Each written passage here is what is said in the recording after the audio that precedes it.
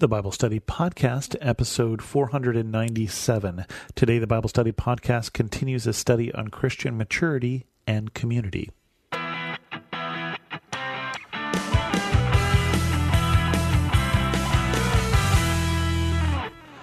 Welcome to the Bible Study Podcast. I'm your host, Chris Christensen. We're in the middle of a study on Christian maturity. We've done 3 lessons so far. They have been Bible study, fear, and prayer, and today we're going to talk about community. Now, it's very simple to find verses in the Bible that say that we should be in community. I think of verses like Hebrews 10, verses 23 through 25. Let us hold unswervingly to the hope we profess, for he who promised is faithful. And let us consider how we may spur one another on toward love and good deeds. Do not give up meeting together, as some are in the habit of doing, but encouraging one another, all the more as you see the day approaching. And there are many, many verses like that. There's many places in the Bible where it talks about the church or the fellowship or the body of Christ or all of these sort of things. So I'm going to assume that you know this, but let me just not gloss over that. I love the fact that you're listening to the Bible Study Podcast.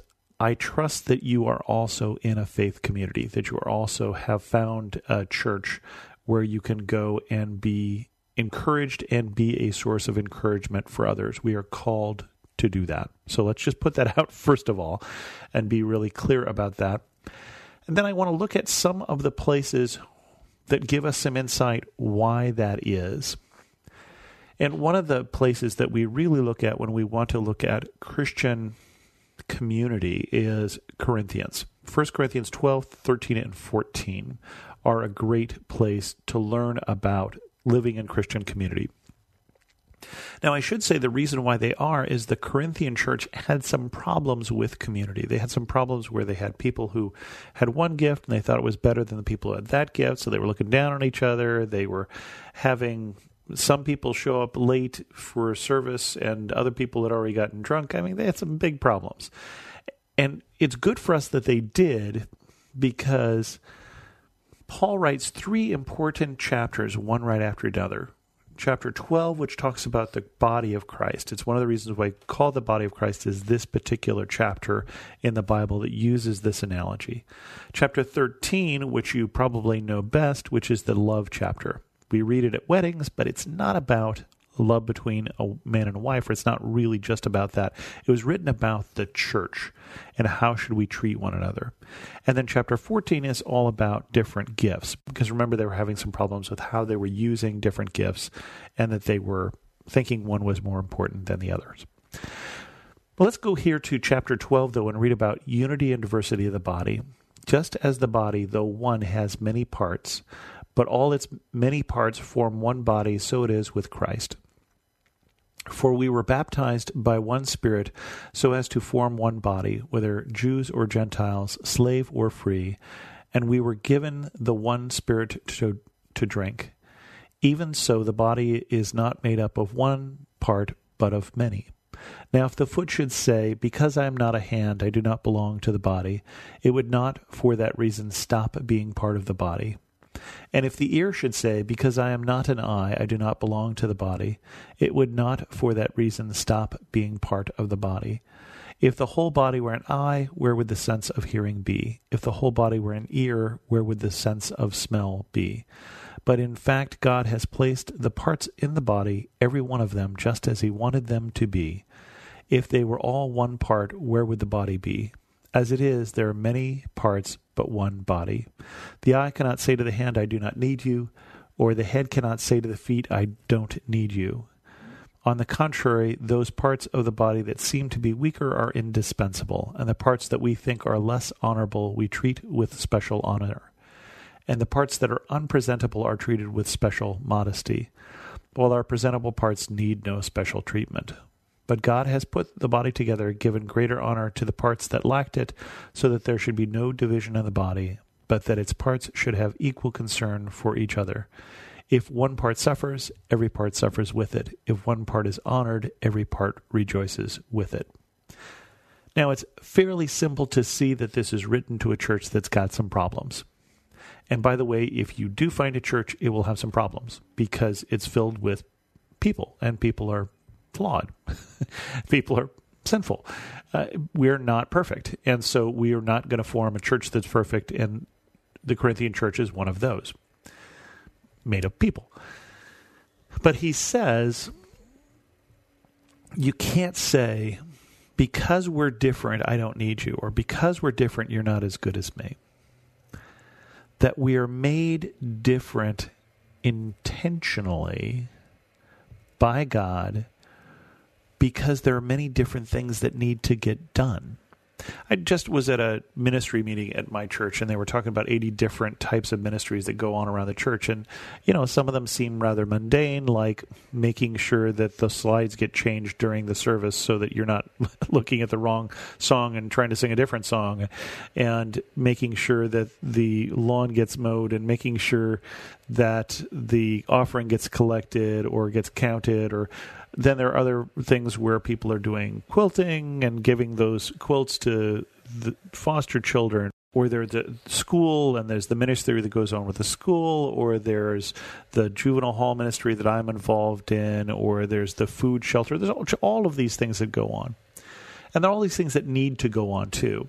And I'm always surprised by the people who are interested in the ones that I just think don't at all sound interesting to me, or possibly don't even sound important to me. Because what this is saying is God intentionally made you different, wired you different.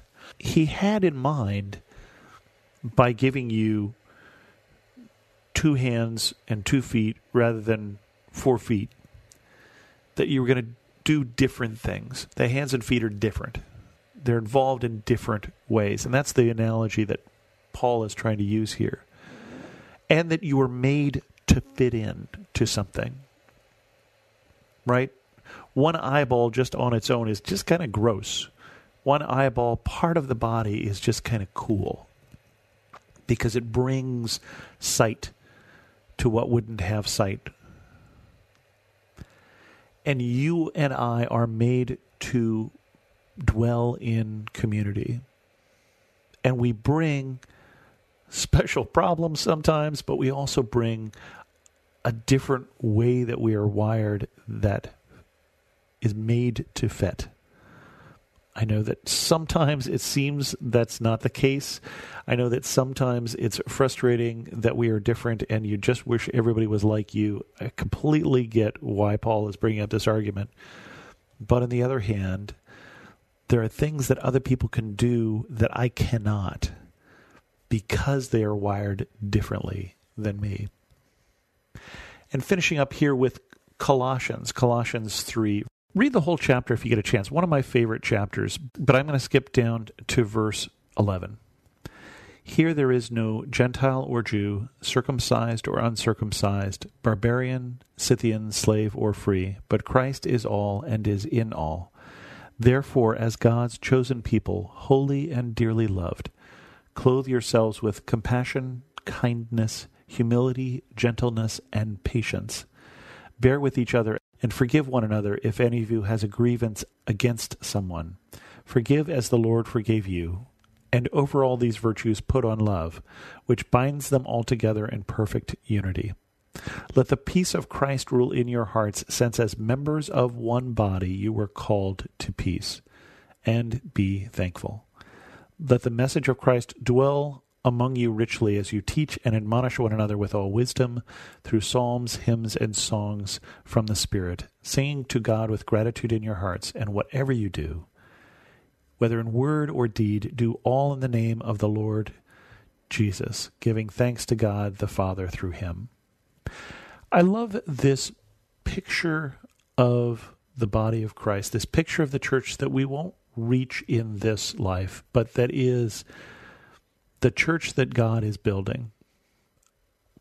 Various colors, various backgrounds brought together and made one. Various skills brought together, made one. We're going to talk next week about the fruit of the Spirit, but here we get that little list here of compassion, kindness, humility, gentleness, and patience. All of those things that we're going to talk about being mark of maturity next week. The way we develop them is by living with one another, by dealing with one another, by challenging one another, by growing with one another, by irritating one another. Basically, that's how we build that set of fruit that we are called to. You don't have these things in isolation. You get these things by developing, by growing alongside of, with the help of, while helping others. We are called to live in community. We are called to be part of community and to make that community better by our presence. With that, we're going to end this episode of the Bible Study Podcast. If you have any questions, send an email to host@thebiblestudypodcast.com, or better yet, leave a comment on this episode at thebiblestudypodcast.com. And thanks so much for listening.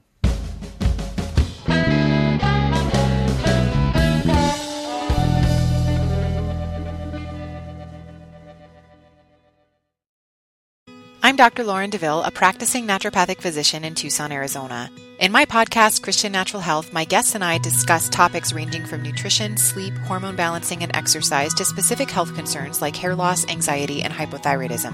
I'll also interweave biblical principles as they apply throughout the podcast because true health is body, mind, and spirit. Listen to Christian Natural Health for free at lifeaudio.com or on your favorite podcast platform.